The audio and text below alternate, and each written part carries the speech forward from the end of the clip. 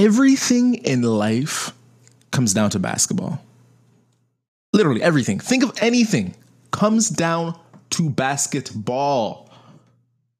I remember playing on my team, and one of the most interesting things, especially when you're young, is that the better players, they seem to practice more. They seem to be more hungry. They seem to be more vicious in their attempt to get better night after night. They want more points. They want to score more. They want to stay up to practice more. Everything about them, they just want to strive for greatness. And it's been shown, or at least it's been thought to be shown, that the ultimate meritocracy, or just merit-based system, is probably sports. You know, there's no barriers. Nothing stops you from getting to the top. And if you want it more than the other opponent, then you get it most of the times. However, I think one of the most interesting things about sports is using this perfect example of this system of meritocracy, or a merit-based system, is, do sports really have merit? Something became very clear to me, as a kid growing up playing basketball all the time. I loved basketball, shot all the time, always looked up to LeBron James. He was the GOAT, Allen Iverson, great players to look up to as a kid. But as I played basketball on my teams, it became very apparent to me that playing time didn't really come down to who's the best or who worked hardest. Well, at least for the most part. You see, when it comes to actually making a basketball team, I would say maybe only the top 7 guys are unquestionably the best selections that the coach could have made. The next positions? Who gets those, you might ask? Well, that comes down to the coach's biases. It comes down to what he thinks will be successful this season. Maybe he has a coach's son or a friend of the team, or the friend of the coach he wants to put on the team. You see, a bunch of these things come into the politics of who actually makes the basketball team in the end. New kid on the block wanting to make the basketball team. Well, it's going to be harder for you because, of course, the people who were in that team before have a better chance than you. You see, to make a basketball team, you have to be better beyond a reasonable doubt. And that's just the politics of basketball alone.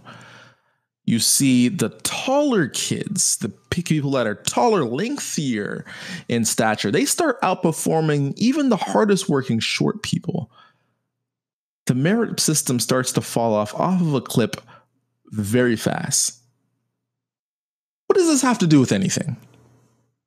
Probably nothing. But this is the Uneducated Investor Podcast, so I had to start off with some uneducation for you, okay? CEOs are thought to be the ultimate meritocracy. It's so funny because I know I'm butchering this word meritocracy, but I don't care. This is Uneducated Investor. We can do what we want here. CEOs are the ultimate merit-based system. The average CEO in America for the Fortune 500 companies, that's the top 500 companies in the States, the average salary is, guess, I'll give you a second.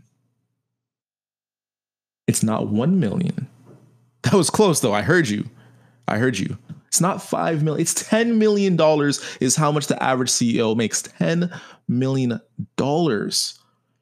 And given that the average personal income of an employee is around $30,000 in the States, see, this number is starting to get rather ridiculous. Now, in this podcast is all about investing, becoming the best investor that you can be, growing businesses, becoming an entrepreneur. So I wanted to create a series that really dives into why CEOs make so much money. And here in season 4, I think this is the best place to talk about it. But one thing that you have to understand about CEOs, and in your path to becoming an entrepreneur, your path to moving up the executive corporate ladder, if that's what you want to do, is you have to understand merit, and you have to understand who actually becomes a CEO in the first place. Many CEOs are from the top schools. Many CEOs have very wealthy families and very prestigious backgrounds. And I think one of the most interesting things about CEOs is the question of, do they deserve that much? Because I think the top argument for the fact that they deserve that 10 million average salary has to be the fact that, of course, the market, the free market, the ones that us economists like myself love, is that the free market decides their pay. The free market says they are worth $10 million per year because that is the productivity they bring to that job. And of course, no one else besides them could do that job to that level of effectiveness. So we could go through the numbers and really bring down that claim. But for episode 1 of season 4, I just want to start it off with something very light. A number called 6'2". 6'2". Now you're seeing the genius of what my uneducation was at the beginning. You thought I wasn't taking this somewhere, but we're bringing it right back full circle. This is Fly Stewie, baby. I'm not forgetting about anything. 6'2". Why is this number so significant? In the United States, the average male height of an adult is 5'9". However, 4% of the male population is 6'2" and over. Interesting. However, in the Forbes 500 list, over 30% of CEOs are 6'2" and over.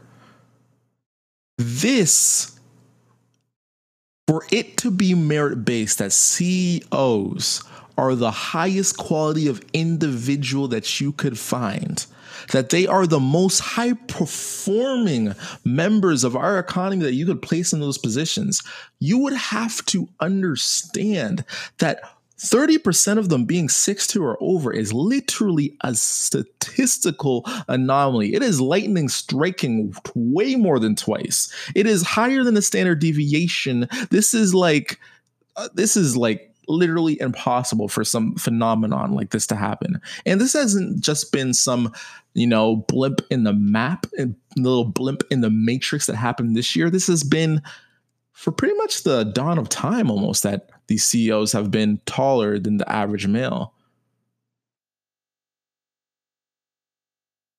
You see, the overall point of this is that to become a CEO, flight crew, the first thing you must understand is, how does someone become a CEO in the first place?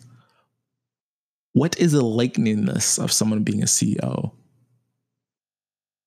And the first thing you have to realize that if basketball, there can exist a merit-based system where in a sport where only the best can make it to the NBA, if even and then politics can basically decide more than 40% of the positions. Remember, I only said around 7 to 8 players max are the best possible players the coach could have taken. The rest 4 other players, or the rest, if you have a team of 15, that's like half the other team. The rest of the team is all politics. You need to understand this is all politics. And when it comes to CEOs and the statistical unlikeliness of 30% or more of CEOs being 6'2" or over, and the average CEO being just under 6 foot or around 6 foot, which is 3 inches over the male average height. Once you look into this, you'll understand exactly that it's not merit-based. And of course, that's why, there's not that much women, there's not much people of color who are CEOs. But more importantly, flight crew, if you want to be an entrepreneur and you want to make it to the top, you got to understand the numbers, understand the data, and understand how to make the statistical likeliness of things work in your favor. This is episode 1 of why CEOs are getting richer and the poor getting poorer, and how to become a CEO and make that ball in money. If you like this podcast, make sure to share it on Twitter. And the best, most brightest investors are the uneducated ones. Why is that? That's because an uneducated investor never stops learning. I encourage you, flight crew, to start your own part-time business and learn those entrepreneurial skills. So one day you can be a CEO making that 10 mil while everyone's only making 30 grand. This podcast is all about becoming more entrepreneurial minded. And I hope by the end of this podcast, we can all learn about what makes a CEO together. Anyways, Flight Crew, we have to take off. Flight Stewie is out. Share this on Twitter. Follow me on Twitter at FlyStewie. And we out, baby. Bye.